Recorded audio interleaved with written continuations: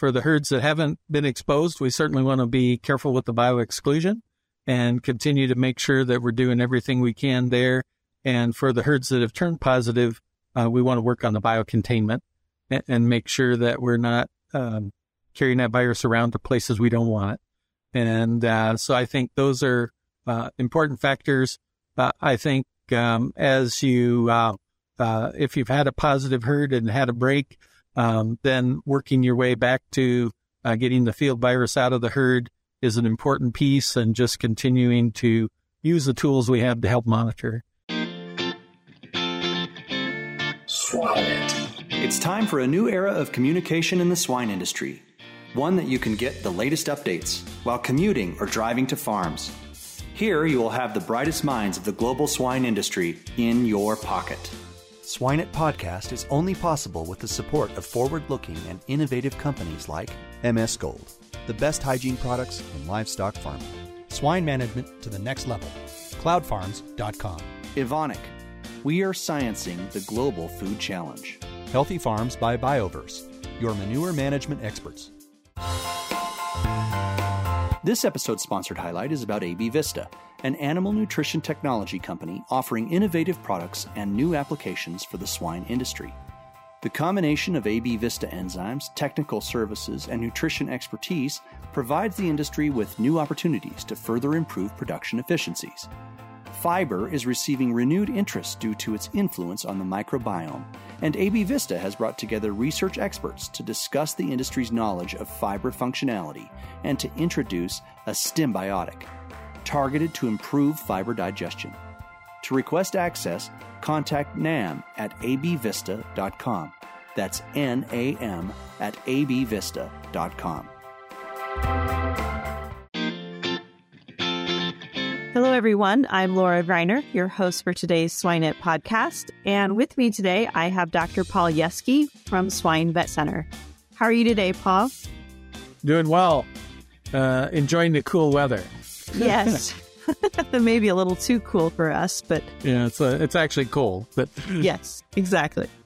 Well, it's a pleasure to have you on today. And I know we just kind of caught up at Iowa Congress, but I think this is really a great opportunity for us to visit today and talk about some things that we do think about when it's this cold, when it's wintertime.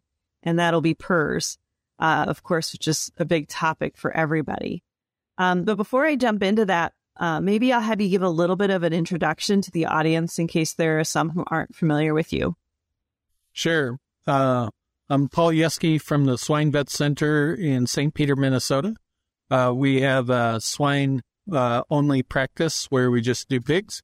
And we have 15 veterinarians in the practice, and we work primarily in the Midwest, with the majority of the work being in Iowa, Minnesota, and Iowa, but throughout the Midwest. So we unfortunately get to have our share of exposure and exposure to PRRS over the course of time, just based upon geography.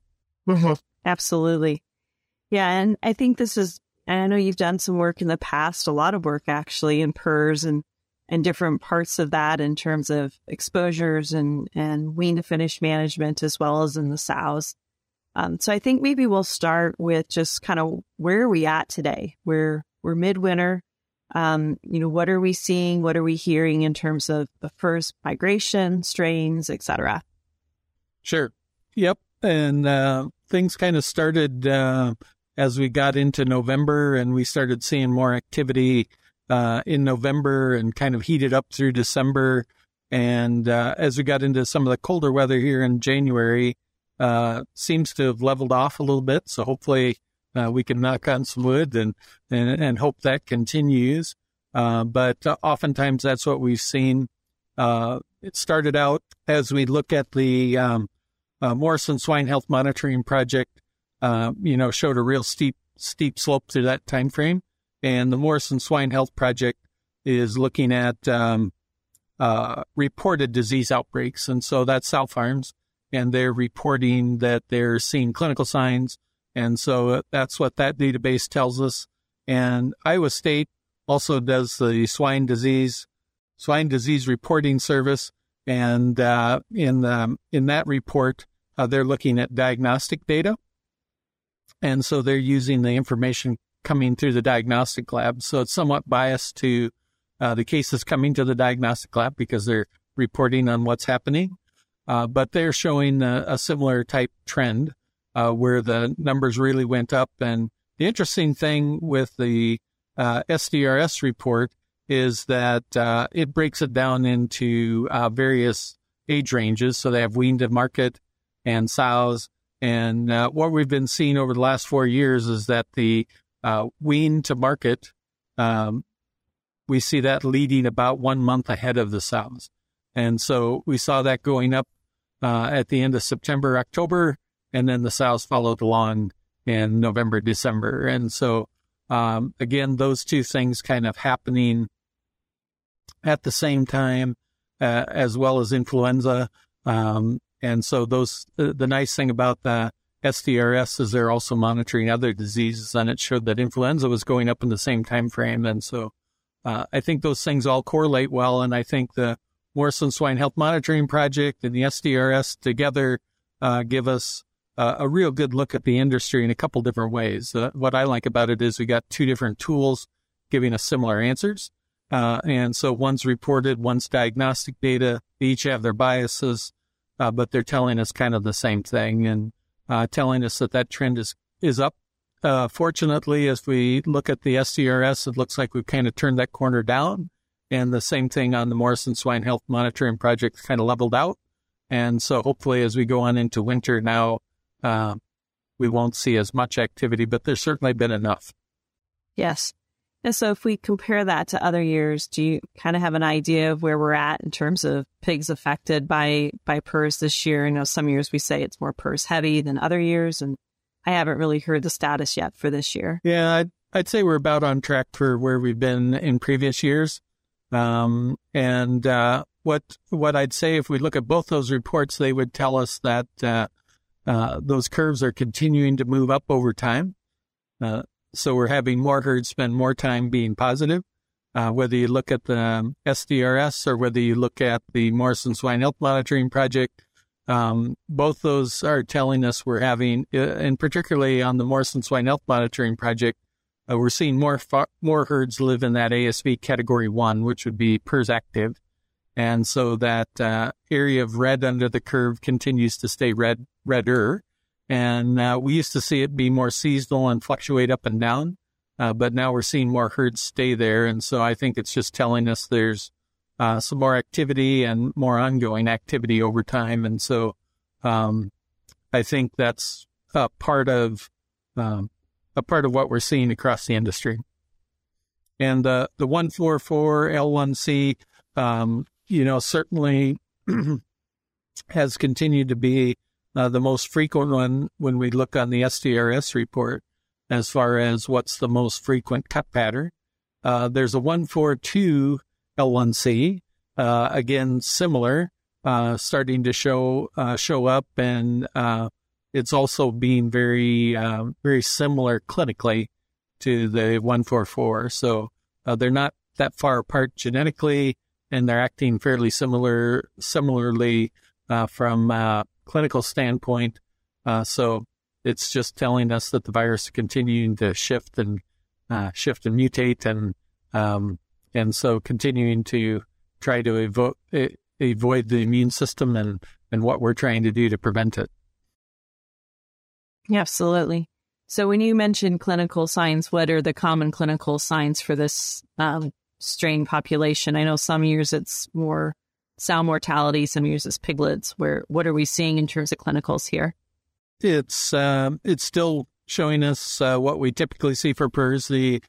Usually we'll see it as abortions first. Abortions to high pre-weaning mortality kind of depends upon where it shows up in the farm.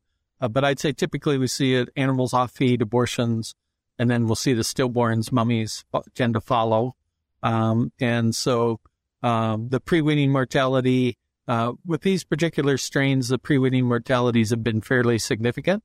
And the abortion rate may vary from herd to herd, may vary a little bit on previous exposure, if there's some immunity in the sow farm or no immunity in the sow farm. And it varies from herd to herd.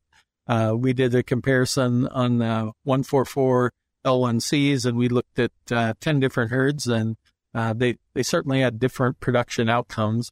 And so there's some variation in herds, even with similar type viruses. So there's always that herd-to-herd component, but certainly what we've seen again here is some of the more where we see the abortions and then followed up by the high pre-weaning mortality. The piglet diarrhea leads to high pre-weaning mortality, and then the herds do tend to stabilize, or the herds will stabilize over time, and then we get back to where we're farrowing good pigs and increased number of mummies for about that 12-week period of time after the outbreak, and then we see the total born dip off for about that next 4 weeks, and then we get back to the animals that were bred after the outbreak. And so we see the high number of mummies, then the lower total born. Those were mummies that were just lost before they could be mummified.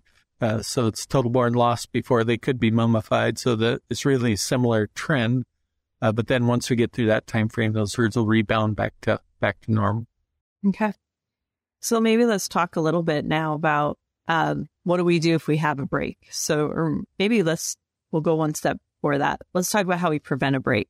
There you go. What are some common practices that we could do to try to prevent or potentially mitigate if we do have a PRRS infection, to kind of mitigate that viral clinical signs that we might see in the virus?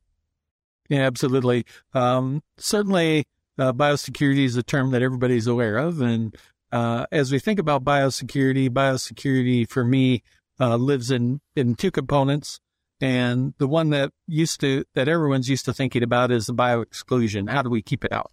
And I'll talk a little bit about the other hand as biocontainment once you have an outbreak.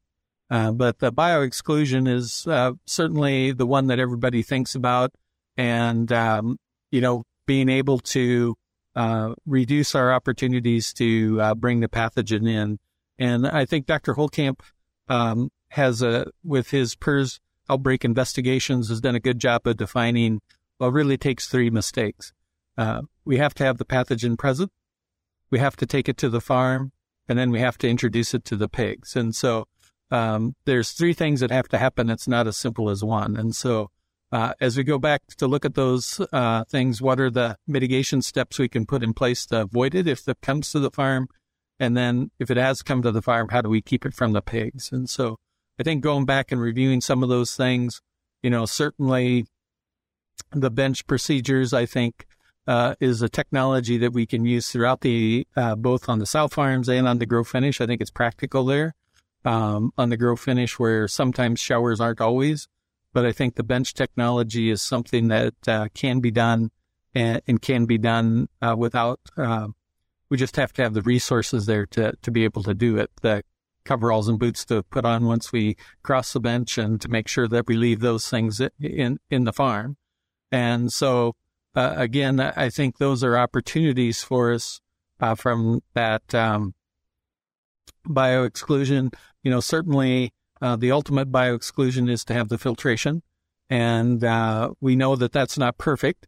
We know there's still outbreaks, but there's certainly a lot less frequent events. Even with some of these newer strains, we're seeing a good reduction in the number of outbreaks with the filters.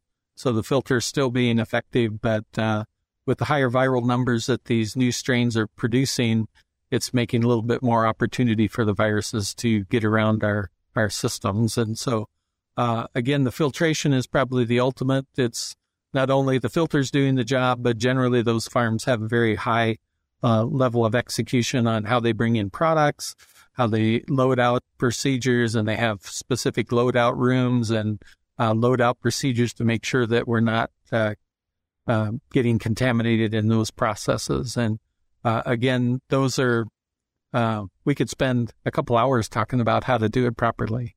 But I do think there's some good information and background there that people can go take a look at. But that's kind of the ultimate bioexclusion package, where you have the filters to work on the air coming into the farm. We got to work on the products. We got to work on the people. We got to work on the products that are leaving the farm, the pigs, the pigs going out to the wean to finish, the mortalities going out to the composter, the garbage, all the things that have to come out of the farm. And so we have to make sure we've got a good plan and good execution around those to make sure we're controlling as much as we can. And if we don't have the opportunity to have filtration, for example, then trying to manage the immunity, utilizing vaccine, and trying to at least give ourselves some protection on those animals when they're going to see a strain, when they're going to see a field strain come in. And the field strain certainly is going to be a challenge even if we're vaccinated, but again helps those herds to rebound better and quicker. I think the data would show that you return to baseline production a little faster, and so that's part of what you're trying to do is get back to baseline production. My bias is whenever we have these outbreaks is to work on trying to get the field virus back out of the farm and as relatively quickly as we can. We know that the herd closure has been a good method, and having the herd closure for that 210 plus days, oftentimes 240, where we load up the herd with as many animals as we can. We expose the herd, and then we spare our inventory to make sure we keep as many animals as we can through that closure time frame. And then monitoring the piglets with, we've got more tools today. The processing fluids, I think, help us know what's happening in the sow herd. And then also monitoring the wean pigs to know when they're going negative, because we've had situations where we get processing negative, but wean pigs positive, and it's staying in the farrowing house by some of the things we're doing in farrowing. And so that's how we can use those two tools together. A new tool that's come up and I'm kind of excited about, it's a little early. The tongue tips may be a way for us to monitor gestation. And by looking at those, gives us an idea what that status is in the gestating pigs if we look at the stillborns, because the stillborns give us a good look at that in utero as best we can. And I keep challenging the researchers to go back and figure out a better way to monitor gestation. And so hopefully we'll get some new tools there, but at least we got another tool to give us an idea of what we can do. If we're getting positive or negative processing fluids of positive weaning, in some cases we've done some wean downs. Gives you more time to clean up the rooms, less animals on site, and so some herds we've been able to break the cycle using that. And so there's multiple different ways to clean up, and each herd's going to have its own unique issues and concerns that have to be addressed. And so every plan kind of needs to be tailored to that specific herd and what the goals are of the system. But I think long term, as an industry, we still want to get the field virus out of the herd, because we know that performance is better when we can get that out of the system and get the pigs back to performing more like we'd expect. One aspect of the biosecurity I talked about was biocontainment. And so when we have a positive herd, we oftentimes think of how to keep it out, but we also then, once we have it, we have to figure out how to not carry it somewhere else and keep it within the herd. And so making sure that we do the things that we can do internally to make sure we're not taking it downstream, how we handle the compost. We're going to be handling lots of mortalities in the outbreak time frame. And so we got to make sure that we clean up good after handling the compost and not just jump in our vehicle and go home. Same thing with showering, making sure we shower out, change out, all those things. Same thing on wean to finish, as we discussed with the bench, making sure we don't carry it off the site. And so I think that's as important a factor as the bioexclusion. I think sometimes it gets lost in the shuffle with everything else just because we're trying to focus all on the bioexclusion. But we also have to focus on the biocontainment on the positive sites to make sure we're not moving it through the systems. Yeah, it's very good. So I'm going to kind of back up a little bit in some of that conversation. You mentioned some new technology in gestation, and some people may not be familiar with what you're talking about. So maybe just describe it a little bit more in detail as to what that would be doing in terms of samples they would take and then what they would get for a measurement. You bet. The tongue tips came from Europe, actually, where they don't have processing fluids because they don't castrate and they don't dock tails. And so they started collecting the tongue tips from the mortalities. And so they harvest the tongue from the mortality pigs. And one of the things we've looked at to try and sort that out a little bit more is to look at the stillborns to try and assess gestation status. And we can use the pre-weaning mortality pigs to kind of mirror up with processing fluids. And what we've seen in some of the initial research that Dr. Linares and his graduate student has been doing have told us that those two follow very closely. The mortality and the processing fluids have matched up well. Isadora's done her work there and showing that. And the stillborns are giving us a way to look at that end of gestation, at least, to know where those statuses are. And they're fairly easy samples to get once you get trained on how to collect them. And they're very similar. They act very similar to processing fluids. So you collect them in the bag. You get the fluid that comes. It works best to freeze them. And then you get the fluid that comes out of the cut surface tissue, and then you can go ahead and test that just like we do the processing fluids. Okay, perfect. You also mentioned you want to get that virus through the herd as quickly as possible, and so I want to visit that for a moment. We can go through probably lots of conversation, and certainly longer than a half hour, but when we're talking about that, are we talking about implementing McRebel programs? Are we doing serum exposures? What types of procedures do you typically like to see done when we try to get that virus out of the herd quickly, besides locking down the facility?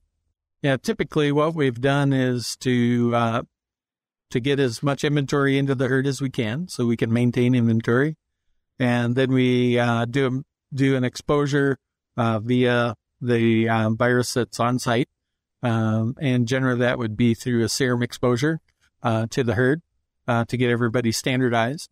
And then once we've standardized, we lock the door or close the herd, and then we start using the diagnostics. And I think the processing fluids have been a good tool to tell us when we really need to be intense about our McRebel procedures. And so once we get to where we're getting negative processing fluids and they're starting to come through, then it's worthy to go ahead and start implementing those stricter McRebel procedures. And up until that time frame, we're probably better off to be saving pigs and at least get the pigs through the system that we can. And then once we get to the processing fluids are giving us the signals that it's time to work to see if we can get the virus out, then we can be more aggressive with the McRebel and work to push the virus off the farm. And so every herd's going to have its own timeline, and you can kind of follow the diagnostics to help that.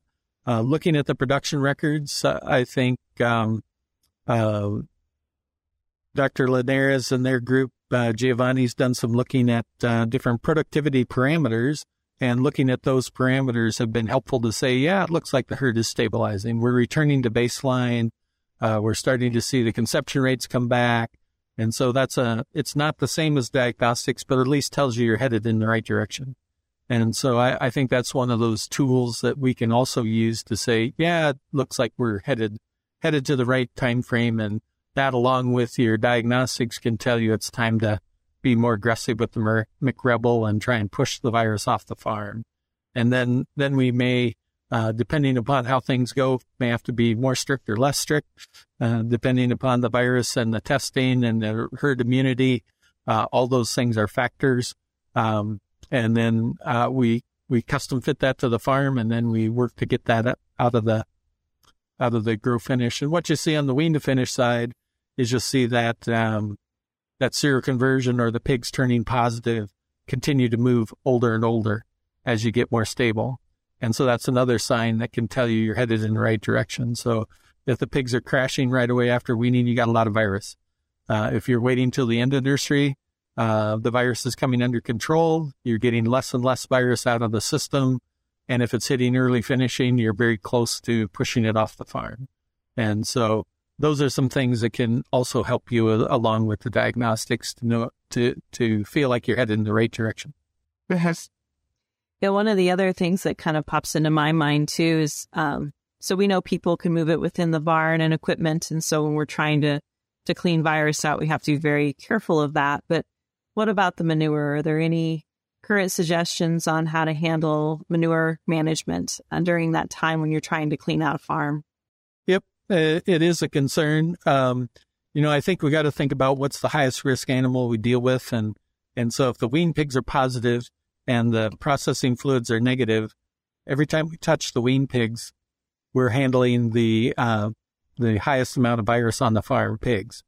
And so we got to think about that. And so we'll oftentimes change loadout, have different coveralls, boots, wash our hands, clean up good after we wean, because everybody wants to wean right away in the morning and get that job done. And so we got to be careful there. But to get to your question, so I do think that washing down those hallways and handling those pigs is a way that we can, whether it's saliva, whether it's manure, however that's being shed, that's a way we can carry it around the farm. And so we know that in manure, it doesn't survive a real long time in the research work that's been done.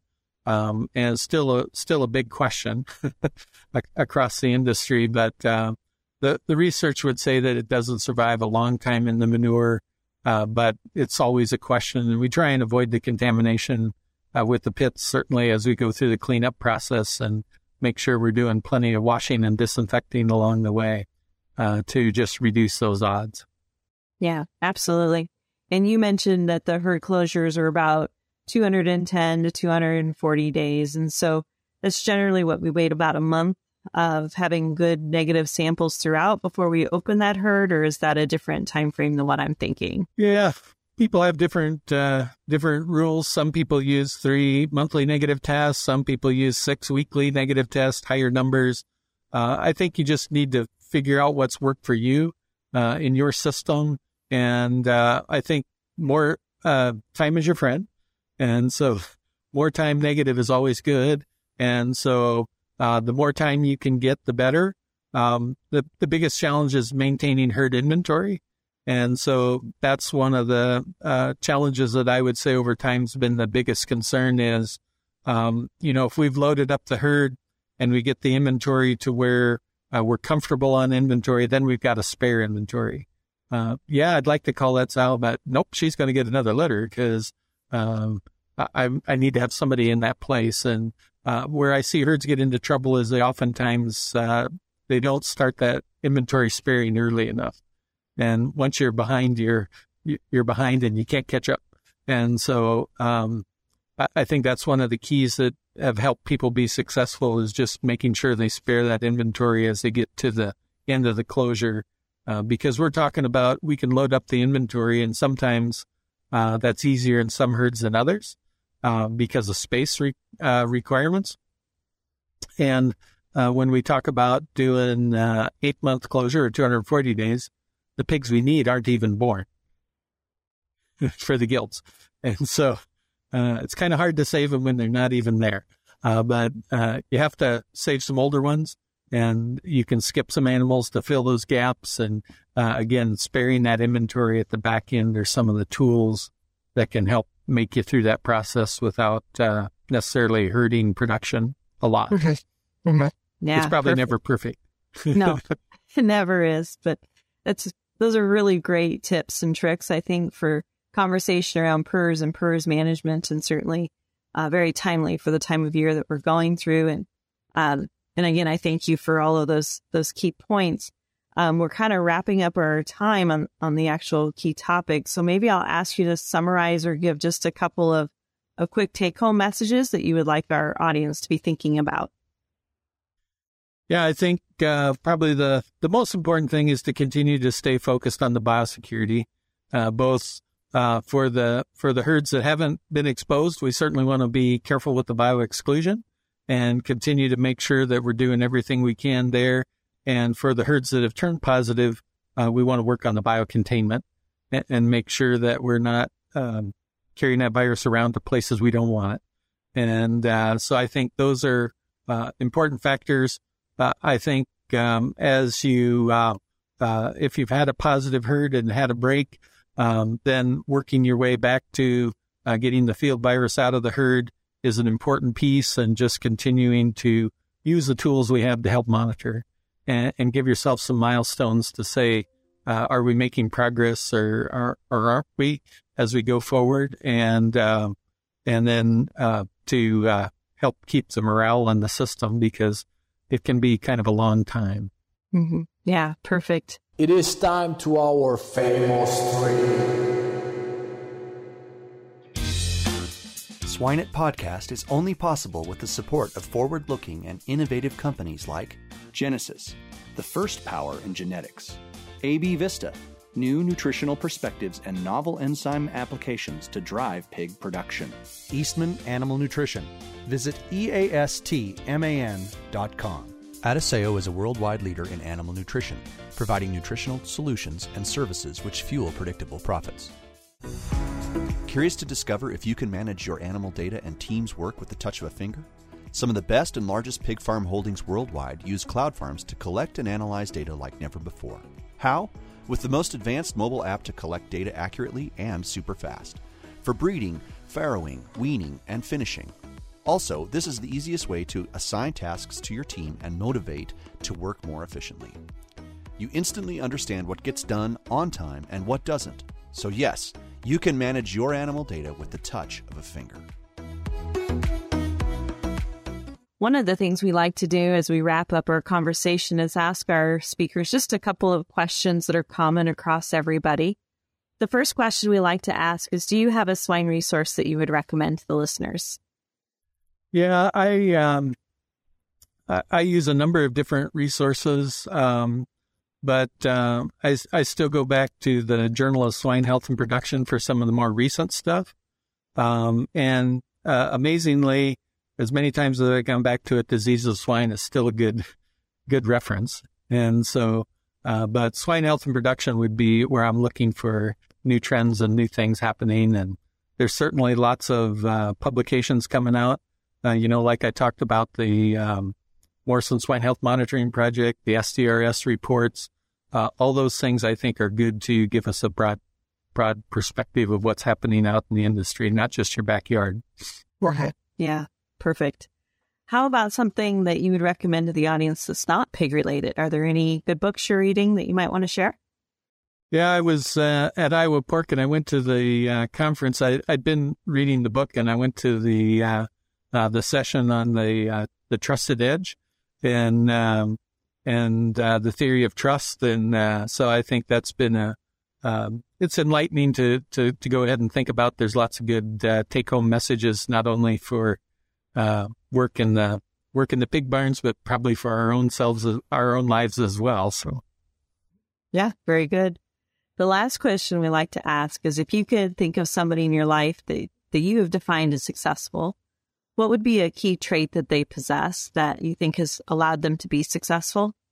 Yeah, I think the people that communicate well certainly is a big part, and the ones that have lots of curiosity of asking questions and not being afraid to ask questions, not only of the people they work with, but their peers, and trying to always be in that learning mode and trying to understand as much as they can. And so I think the people that have that inquisitive nature and continue to ask lots of questions are always have always been able to do a good job. Mm-hmm. Absolutely. We talk about the open mindset a lot, and we hear that from many of our speakers as well. So I think that is a very good trait to have to be successful, either in your job or in your life. So very good. Well, Dr. Yeske, I do want to thank you again for your time. For our listeners, again, this is Dr. Paul Yeske from the Swine Vet Center. Thank you again so much. It was a pleasure to be with you this afternoon.